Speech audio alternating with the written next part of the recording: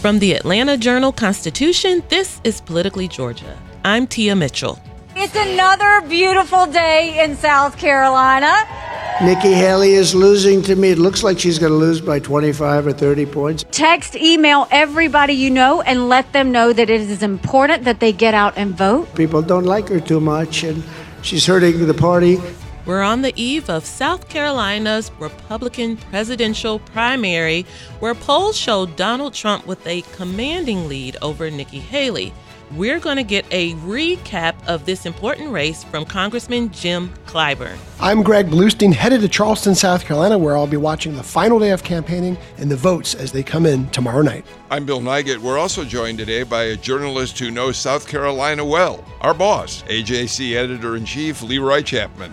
Plus, we'll look at the fallout from a controversial ruling by the Alabama Supreme Court, which declared that frozen embryos have the legal rights of children. I'm Patricia Murphy. We invite you to follow us on Apple, Spotify, or wherever you listen to podcasts so you never miss an episode of Politically Georgia.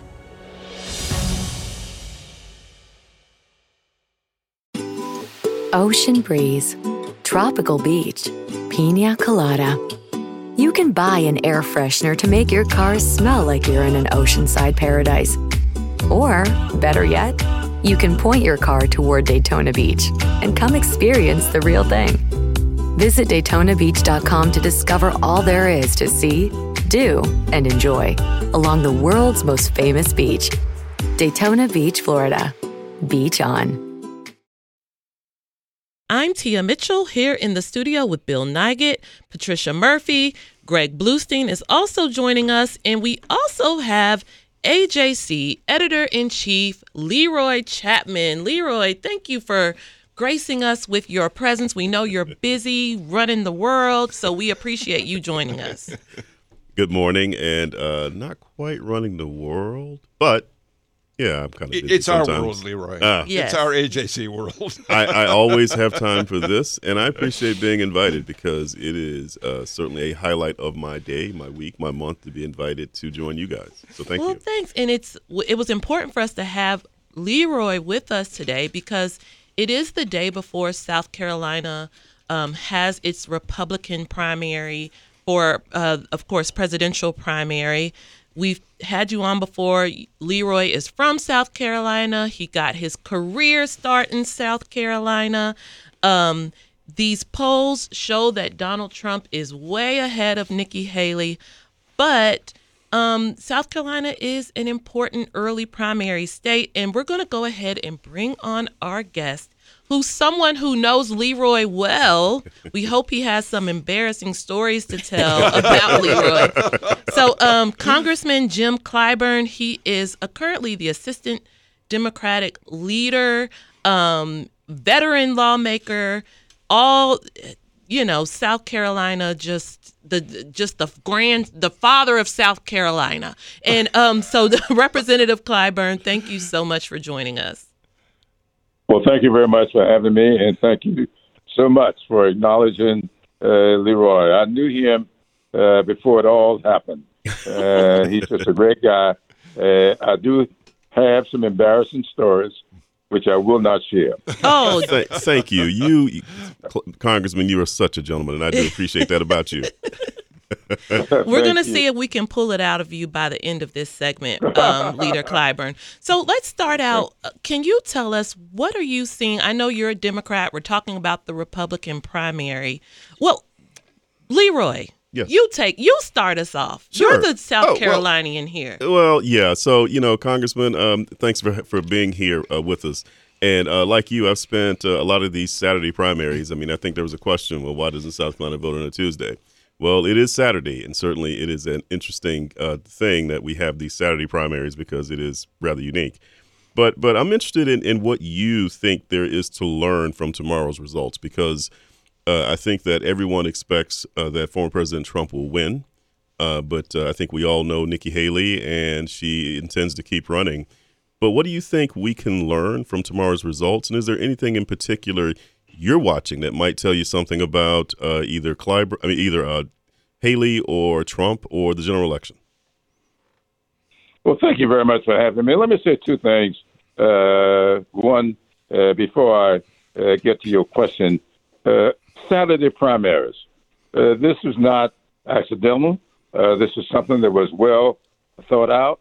I was a part of the process way back when we were trying to make the decisions to switch South Carolina from a caucus state to a primary state. And we debated what would be the most convenient day for people to vote. We wanted to make it convenient for people. And there's always been a question of why Tuesday? Why do we vote on Tuesdays and not on the weekends as they do in many other countries when it's convenient for people, they won't be working, etc. And we knew what the history was. We knew why they had elections on Tuesday. They didn't want it to be convenient for working people. So that's why we selected Saturday to do this primary, to do it on a day that people will not have to be at work and would spend a part of their leisurely weekend casting their ballot. Now, having given you that little bit of a history, let me answer your question. Look, this primary on the Republican side is probably going to be a wipeout for Trump, insofar as this year is concerned. But that's not what Nikki Haley is doing here. She is trying to provide an off-ramp for Republicans. If something were to happen, a conviction of Trump, or Trump begin to take a nosedive in the polls, and I do feel as I travel around South Carolina that Trump is beginning to wear thin on voters. They are tired of the chaos, and I think Nikki has hit her stride, so to speak, in challenging him in that regard. And then, if that were to be the case, Nikki could be that off-ramp.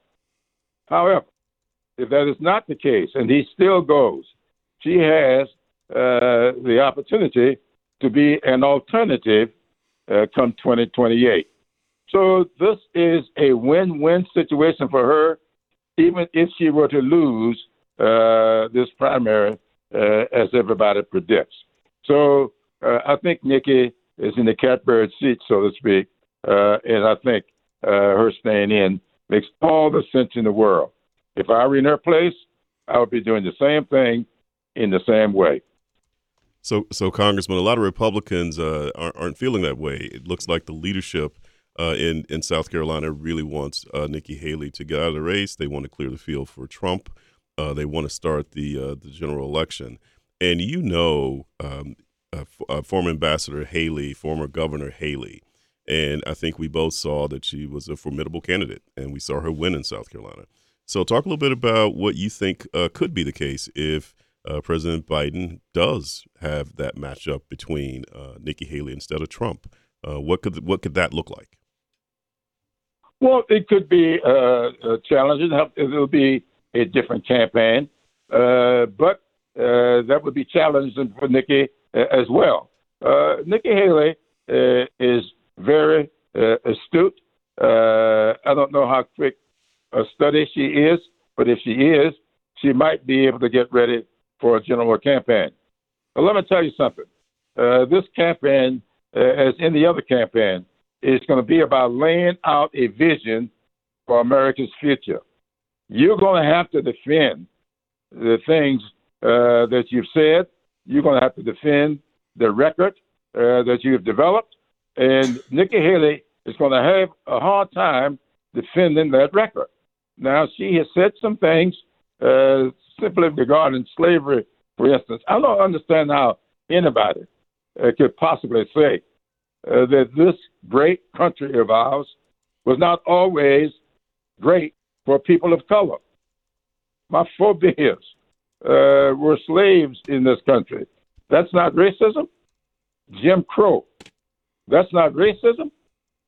The Dred Scott decision back in 1857 decided, what's his name, Chief Justice Haney said that no black man has any rights that a white man must respect.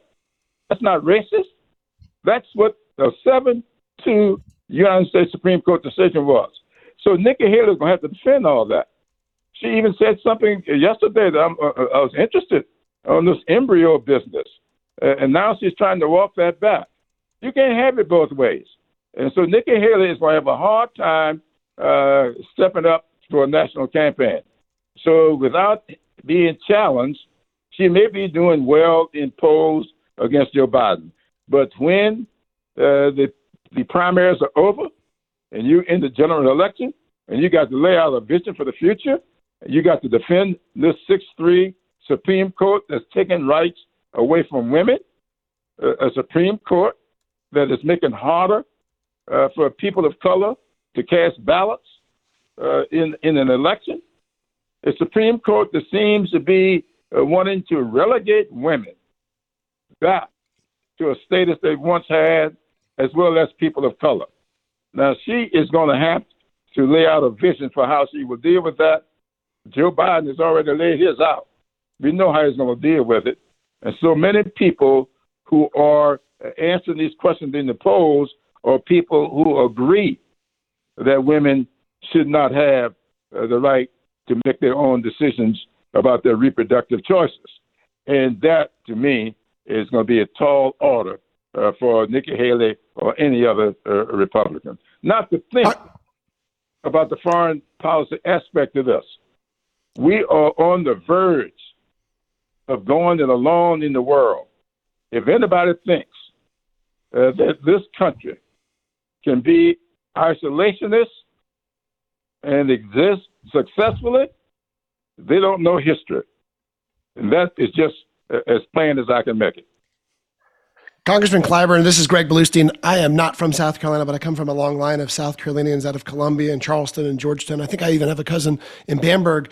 But I'm curious, for us Georgians, what are you most closely watching during tomorrow's primary? What aspect of the primary will you be really honing in on?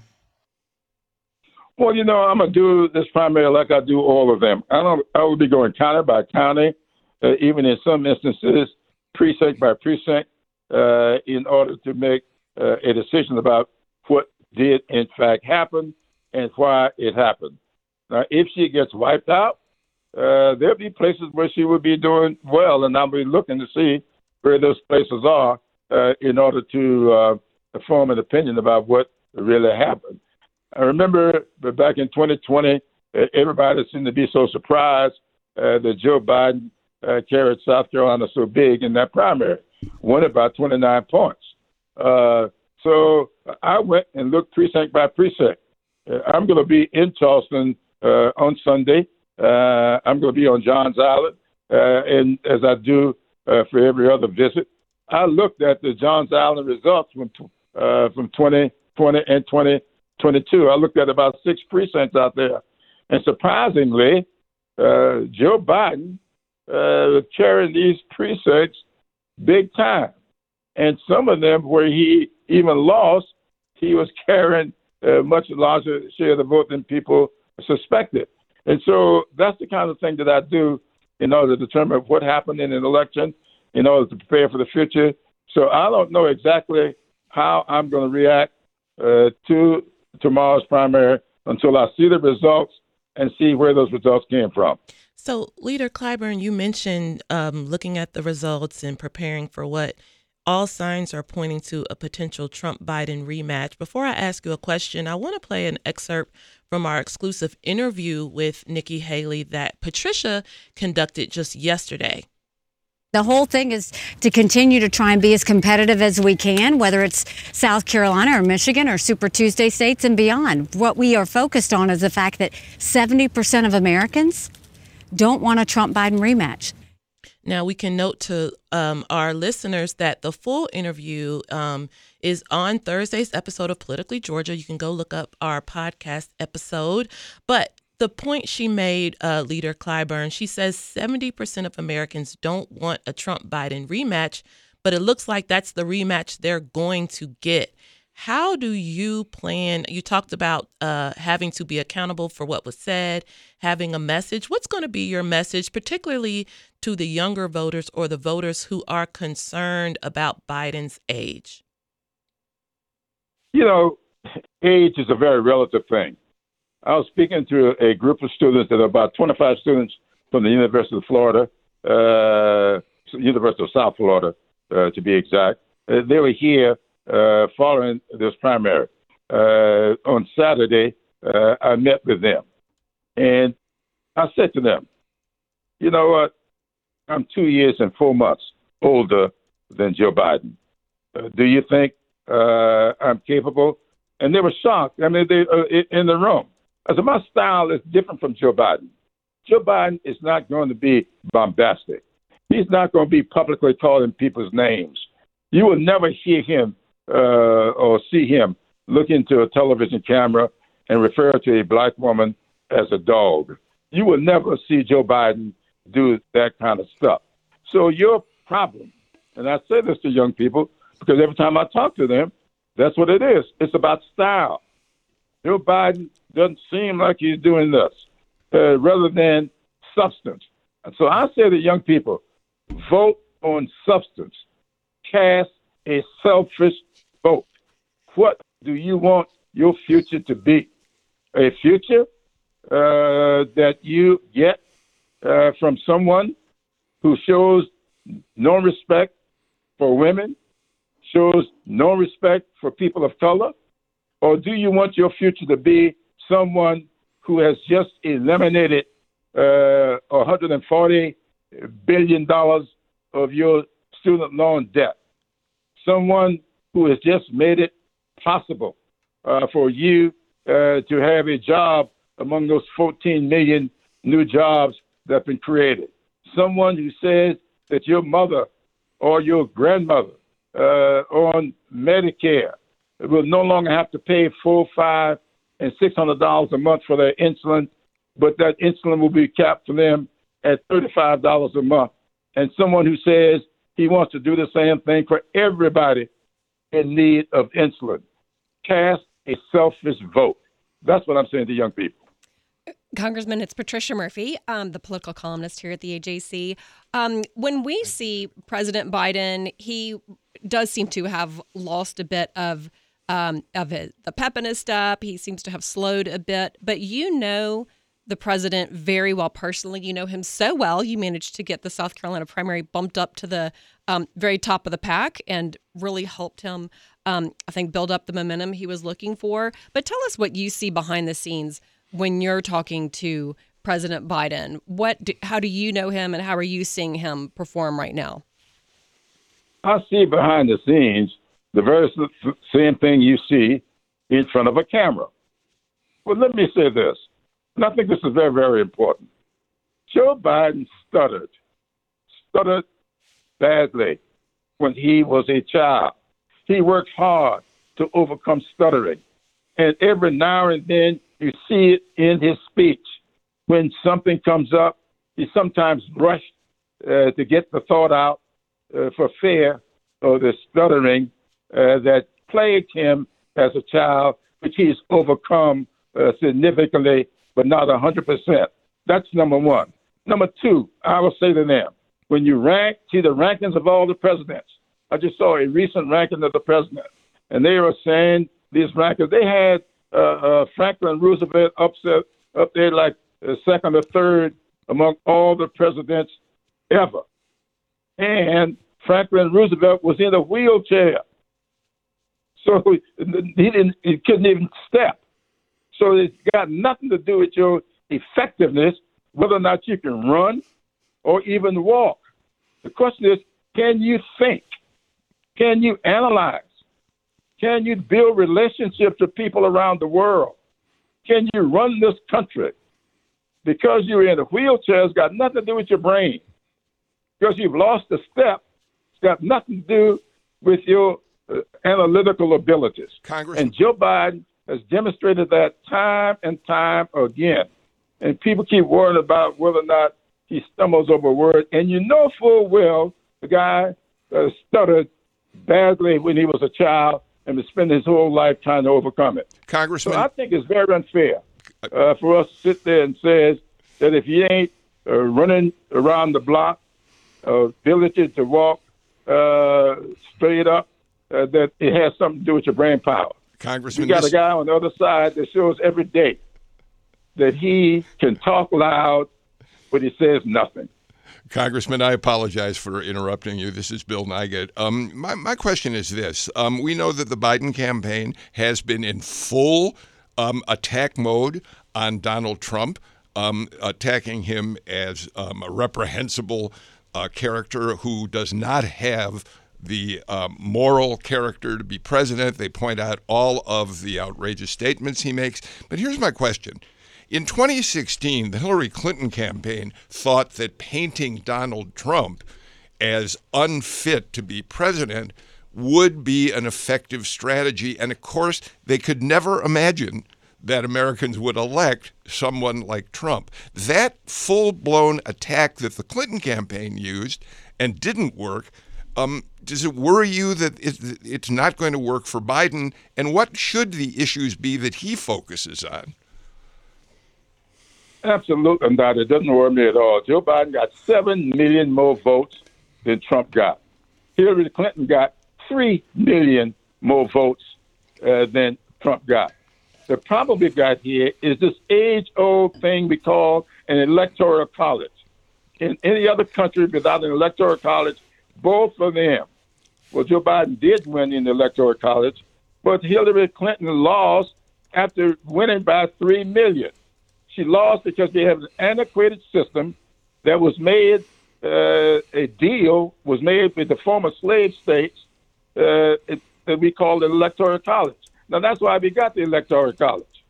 So we focus on these campaigns on 17 to 19 states when we got 50 states simply because this is electoral college. So we all have been trying to reform the electoral college because we know that we have outlived that. We are no longer making deals with slave states in order to keep the union together. And so let's just be clear here.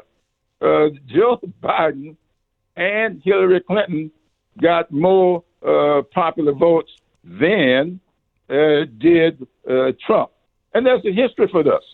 In 1876, Samuel Tilden got more popular votes than Rutherford B. Hayes. But because he fell 1 vote short in the Electoral College, the election got thrown into the House of Representatives, which is exactly what they were trying to do on January 6th, trying to get the election thrown into the House of Representatives so the horse trading could begin, and maybe they could do the same thing in 2021 that was done in 1877 when the southern slave states that wanted to go back to pre-Civil War cut the deal with Rutherford B. Hayes and made Hayes the president, brought an end to Reconstruction, and ushered in Jim Crow. That's what they were trying to do on January 6th in 2021. And I would say to your listeners, be careful here. In that particular case, Samuel Tilden was the Democrat. Rutherford B. Hayes was the Republican. And Rutherford B. Hayes double-crossed his Republican friends because 99% of all the black folks back then were Republicans, and Hayes double-crossed them then, and Trump will double-cross you now. Well, we're running out of time, Leader Clyburn, but I'm going to give the last question to Leroy. Congressman, this is a pretty important one, and we want to get you on the record. So which is the better party? Is it the Clyburn fish fry, or is it homecoming at South Carolina State University? And you have to make a choice, and don't be a politician about it. Choose. I'm not going to be the Clyburn fish fry is a better choice. That's why I do a fish fry at homecoming every year. So are we all invited, Leader Clyburn? Because between Leroy, our colleague Maya Prabhu, who also covered South Carolina politics, they just say the fish fry is the place to be. Absolutely. And not just because you may want fish, but that's the place to be if you want to see a tremendous, what I call a gathering of political elites and those people that I call foot soldiers who get it done, to watch the interaction between governors and presidents wannabes and people who've never been outside of their precincts except to go to church and to work. It is a tremendous thing to behold.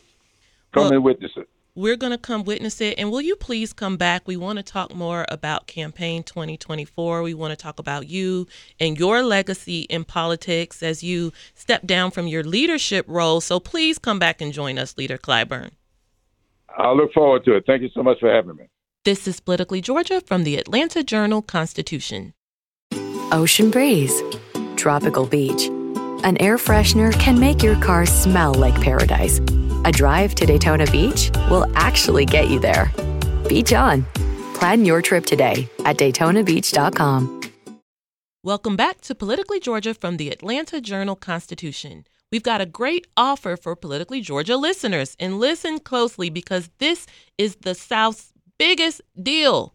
For a limited time, subscribe and you'll get digital access to the AJC for $1.99 per week for life. As long as you keep your subscription, that's our sports and politics coverage, breaking news and in-depth investigations, food and dining, and more from the AJC.com every day for life. You'll also unlock access to our app, exclusive films and events, and newsletters. Subscribe now by going to AJC.com/start. That's AJC.com/start. A great deal for a greater Atlanta, and this is for new subscribers only. So, guys, we're going to pivot to this breaking news. Now, our AJC colleagues, let's see here. There's several reporters on the byline: Bill Rankin, David Wickert, and Tamar Hollerman. And again, what they did is Trump's attorneys have looked up Nathan Wade's cell phone records, and they looked at him pinging off the towers, but they paid special attention to when he was pinging at a place for long periods of time, indicating he was stationary. And they said it indicates that he was visiting Fonnie Willis a lot at her condo in Hapeville. They also said they exchanged thousands of text messages and calls kind of before their testimony as to when their relationship began. And I want to read this excerpt from today's breaking news. Our colleagues write, "The timeline is important for two reasons.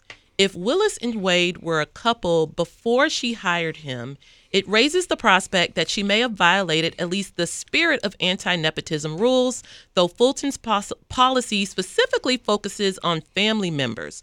More importantly, both Willis and Wade have testified under oath that the relationship began in 2022. If defense attorneys can prove that they lied under oath, it could constitute perjury." Now, none of us, we're all journalists, not attorneys on this show, but we can talk about how potentially problematic this could be. Leroy, you've been in the meetings as editor-in-chief helping guide our coverage. What was some of your initial reaction to what our colleagues are reporting? Yeah, so we've been discussing this. Broke the news this morning, had an inkling of it yesterday, and really talked in depth about what it means. But I think you hit the point about what this might mean for the timeline, because, you know, we all saw what happened in that hearing just a little bit ago, where both Nathan Wade and Fonnie Willis were on the stand. They were being questioned by these defense attorneys. And those defense attorneys sort of painstakingly wanted to lay out a timeline. And so if what we see here contradicts that, it's going to create a problem. And so it creates a legal problem. I think up until now, part of what we had seen about whether or not Fonnie Willis had hired Nathan Wade and had illegally benefited from it was something that I think all the legal experts we talked to said was, really unlikely. But the judge had to at least, hear the argument, and that's what got us to last week. But here, if in that hearing, the irony of it, if in that hearing there is inconsistency that could constitute perjury, of course, we don't know that right now, but that would create a problem with the case. And worst case scenario is that the DA is disqualified. The case has to go elsewhere, and it would, at the very least, mean that someone else would have to pick up the case. And the future of the case would be in serious doubt at that point because you don't have the same timeline, and then you would have to appoint another prosecutor. So this is big news, and there are several things that could happen here in short order that could change the trajectory of what we are seeing here. Tia, Leroy summed it up great. I mean, we don't, as reporters, we don't like we don't look to dig into some of these salacious details, but this has such an important role in the outcome of this case. And as Leroy mentioned, we've sort of described a disqualification of Fani Willis as a death knell to this case. And there's a good reason why. It would then be up to, if her office is disqualified from prosecuting this case, it would then be up to the Prosecuting Attorneys Council of Georgia, which is a nonpartisan state agency, but there's still politics involved with any nonpartisan state agency. They get their money from the Republican-controlled legislature. And so far, we've seen them take at least 18 months now and counting to appoint a special prosecutor to investigate Lieutenant Governor Burt Jones, who Fani Willis was disqualified from investigating for his role in trying to subvert President Joe Biden's 2020 election victory. And that's just one of the potential defendants. We've got 15 others, including the former president, who still have pending criminal charges against them. So if it's taken 18 months for one of those cases, and still we don't have a special prosecutor, just imagine the lengths, the trial and error, the struggle ahead for the Prosecuting Attorney Council of Georgia to appoint someone to investigate the rest of the case. So this could have serious ramifications on the outcome of this trial. So I want to, for myself, when seeing this report, just tap the brakes on my own thinking about it, because it's very important to remember that this is Donald Trump's attorney and other defense attorneys looking for anything they can to undermine Fani Willis and her prosecution and her personally, not prove their innocence. And I think the more the conversation is on Fani Willis, now, did she leave the door open to that? Yes, she did. I'm not a cell phone data expert, so I don't know exactly how to read into this new information. But there was a call earlier today among some Democratic, not activists, but Jen Jordan was on the call. She's been on this show before. She's a former state senator. She said her concern is that the Trump team is using the mechanics of the court system to undermine the rule of law here, that they're using the court system against itself, making accusations in these filings, and then saying, okay, DA, now you prove us wrong in a publicly televised setting. Some of the accusations that were alleged the last time around were not proven in the court hearing. That she and Nathan Wade did not seem to have lived together, although that was alleged. They do not seem to have had an encounter the very first night they met. That was alleged. So I think we need to let all of this play out. Unfortunately, though, because it's in court filings and it is public, this is the conversation right now. Yeah, Patricia, I really think you've made an excellent point about all of this. The reporting by our team is really significant, and it's going to be waded into in a lot more depth in the days ahead, especially to what extent did Nathan Wade or Fani Willis on the stand provide testimony that this cell phone data allegedly contradicts. But here's the thing. This is so unseemly. And so incredibly ironic that the candidate for president in 2016, who was exposed in the Access Hollywood tape as talking about his behavior, his crude behavior, his assaultive behavior toward women, is now digging so deeply into a personal relationship between Fani Willis and Nathan Wade. And it does make me wonder, to some extent, again, you know, they may have committed perjury. We don't know yet. But it does make me wonder if a woman is held to a different standard in a court when you go back and think about the way in which she was questioned by the defense a week before last, asked such intensely intimate questions. I can't help but wonder to what extent the fact that she is a woman in power who is being attacked by Trump's lawyers in an effort to get out from under this very serious charge against him. And we should know, it kind of, you know, Fani Willis has said this, like, I'm not the one on trial, but it kind of seems like, at least right now, that's kind of where the focus has been, not just with the hearings in the cases, the different motions filed by the defense attorneys, but you also have Nathan Wade's ongoing divorce, and it's now factoring into everything. You have ethics complaints. The Fulton County Ethics Board just announced it's going to take up 2 complaints that have been filed against Fonnie Willis that relate to allegations that she violated open records laws by not reporting certain gifts she received, her relationship with Nathan Wade and things like that. So again, these are just investigations. Ethics cases notoriously, are private, then they take a while, and then rarely do they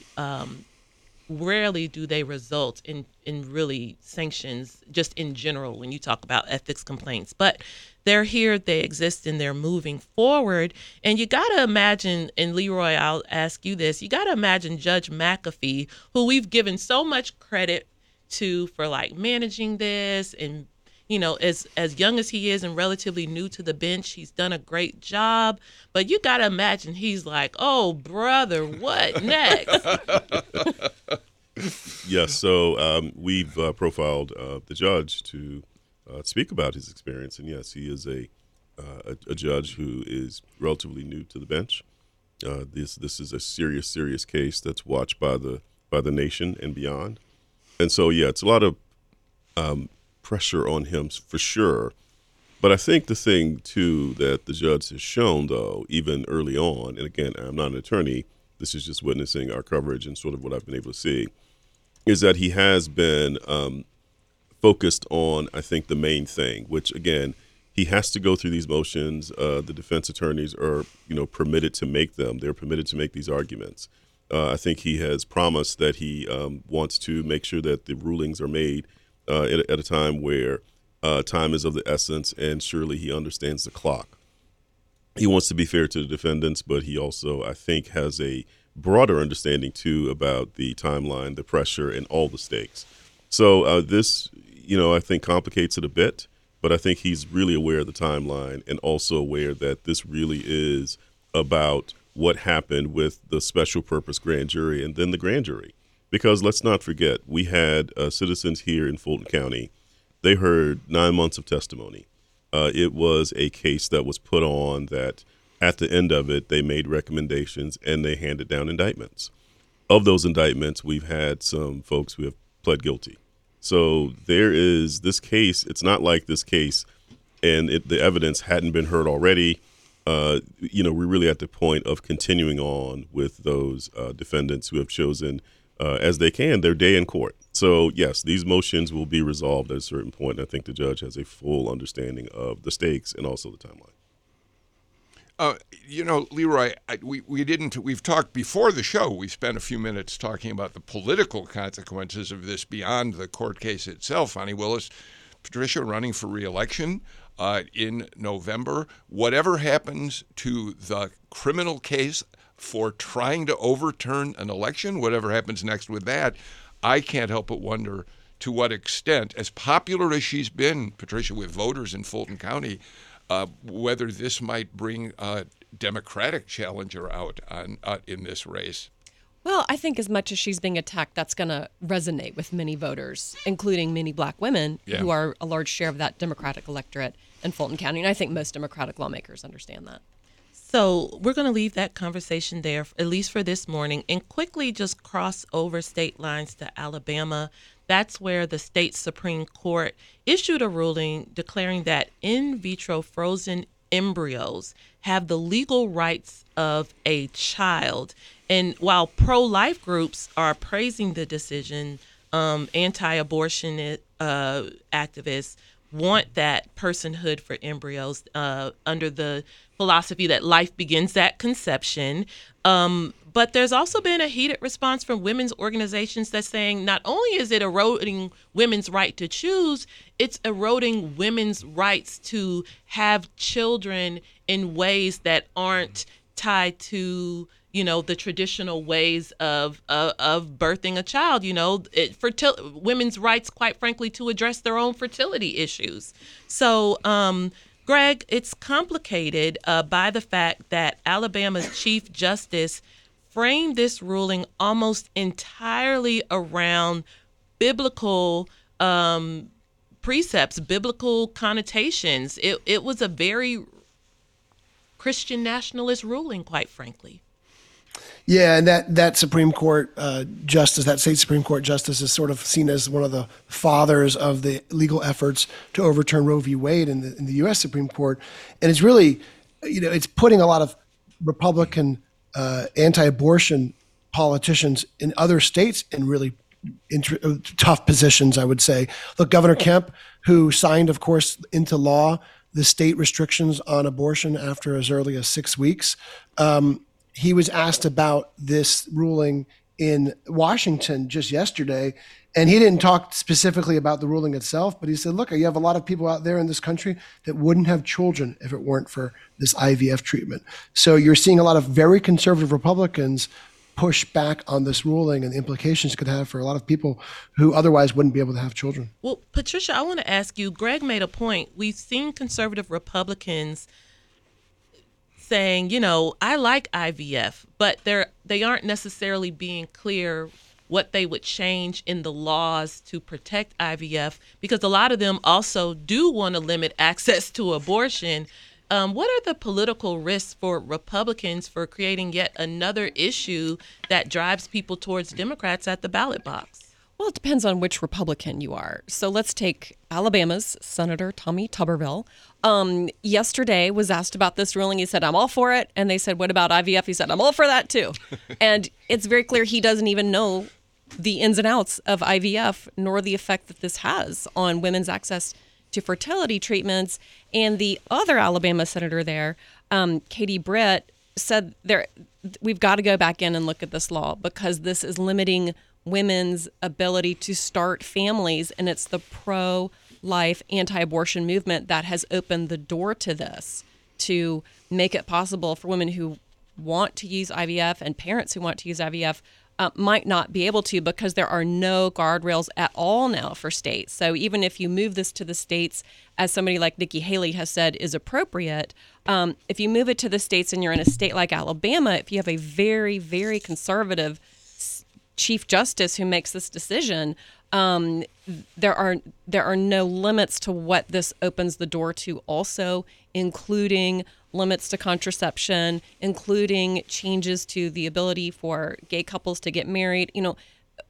Democrats were told, well, no, you're being crazy, you're being hyperbolic when Roe v. Wade was overturned. But I think in some ways they're being proven right that it was not hyperbolic to raise those red flags. All right. Well, we're also going to have to stop it there, but we know we'll be talking a lot about this ruling. Our colleague Maya Prabhu provided a lot of context for our conversation today, and we know she'll be covering it because even Georgia's laws have created conversation about personhood for embryos and whether a pregnant woman can start receiving child support even before giving birth. So there are a lot of ramifications for what some of these states have done to limit access to abortion, and we'll continue to cover it. So let's get to our final break. When we come back, it'll be time for our Friday features. We're going to answer questions from our listener mailbag and, of course, give you our choice for who's up and who's down for the week. This is Politically Georgia from the AJC.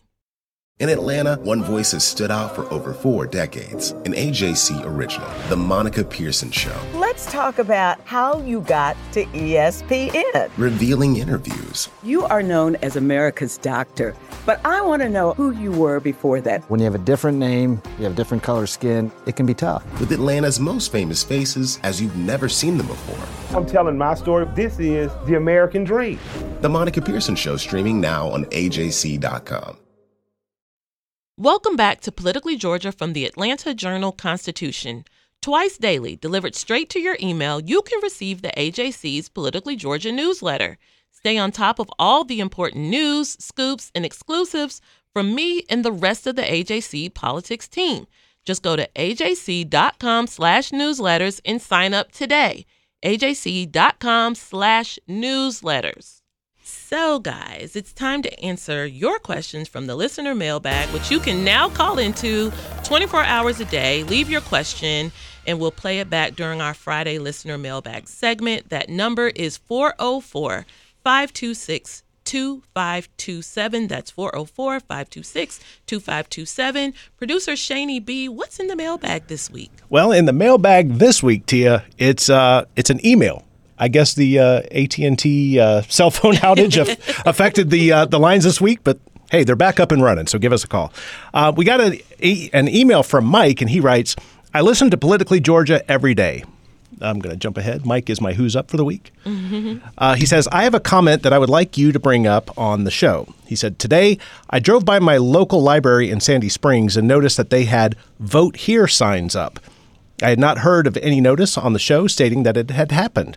Please make the public aware that they can early vote up until March 12th, I believe. Thanks, Mike. Yeah, let's start here.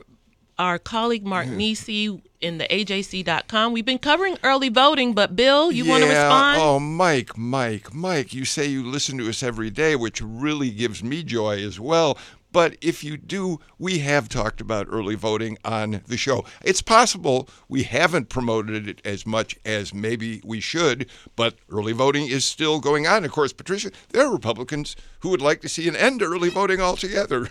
His name is Donald Trump. But yes, so guys, there is early voting for the presidential primary. It's also, because our candidates, a lot of people on the ballot, but I think there's not as much energy because everyone expects Trump and Biden to kind of win easily. All right, we're going to move on to Who's Up and Who's Down.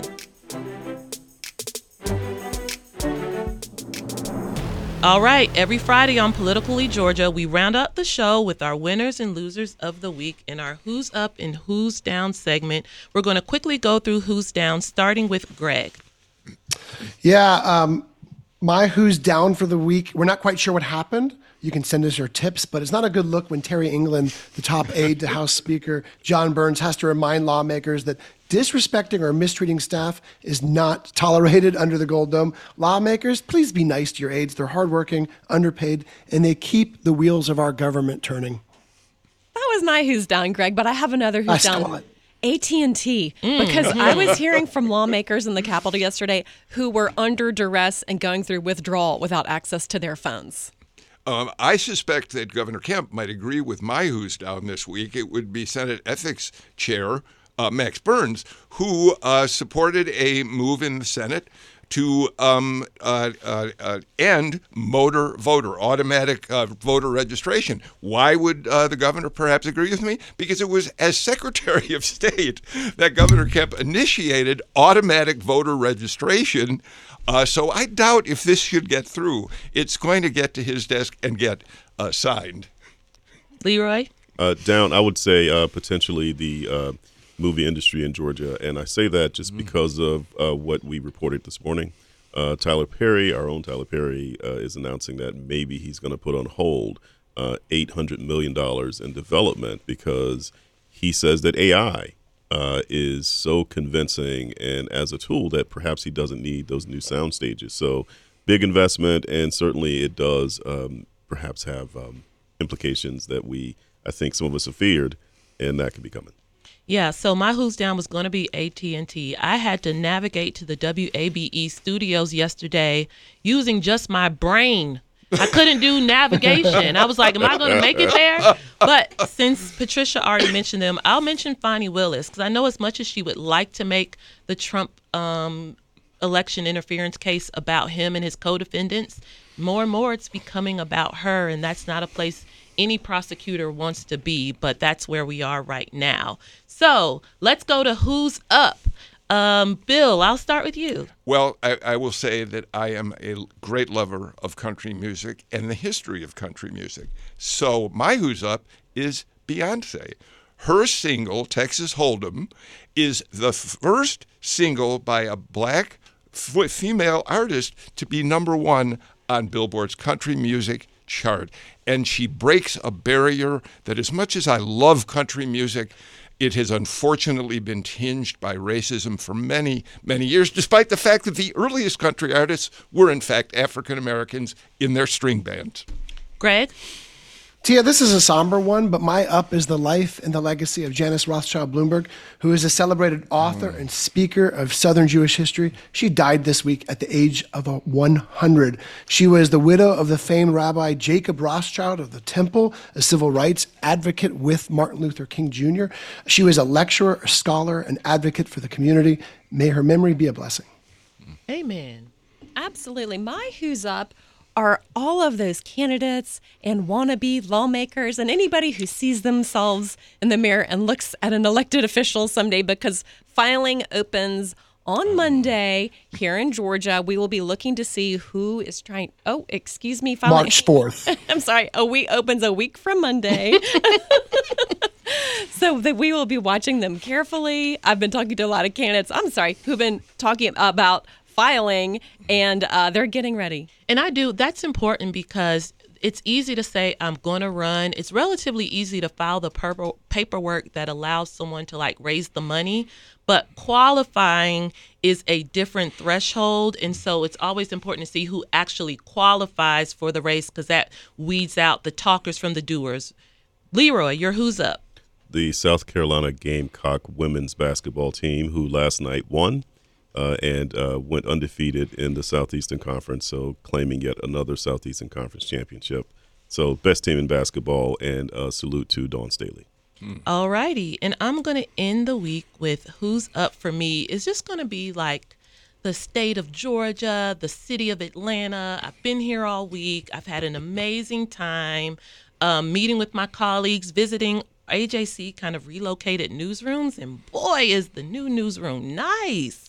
So I just appreciate my time down here. The weather has been amazing. So I'm up this week. It's me. I'm up. All right. So I appreciate you guys. Leroy, thank you for joining us. Thank you guys for inviting me. We got an extra minute or so at the end. I wish we could call up Jim Clyburn to ask him one more time to say something embarrassing about young, early journalist Leroy. Patricia? Can I give my other who's up that I was going to do before I moved qualifying up a week? And this, I really was going to do this, but it sounded a little too corny, but now I'm going to do it.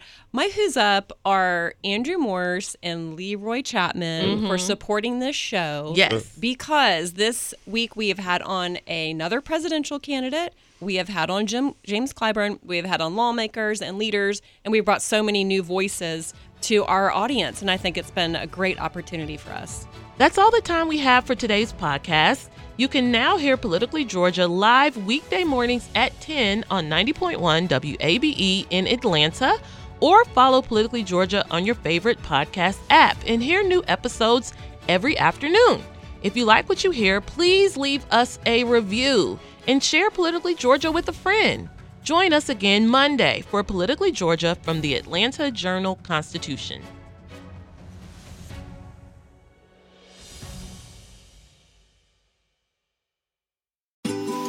Ocean breeze, tropical beach, pina colada. You can buy an air freshener to make your car smell like you're in an oceanside paradise. Or, better yet, you can point your car toward Daytona Beach and come experience the real thing. Visit DaytonaBeach.com to discover all there is to see, do, and enjoy along the world's most famous beach. Daytona Beach, Florida. Beach on. Donald Trump has been indicted in Atlanta. We have so many court dockets to follow, but we haven't really seen anything yet. The Atlanta Journal-Constitution has covered every moment of this historic case. I've been writing about this investigation for 2.5 years. Our team is led by reporters Bill Rankin and Tamar Hallerman. Follow our coverage on AJC.com and listen to new in-depth episodes of the award-winning podcast, Breakdown, the Trump Indictment, only from the Atlanta Journal-Constitution.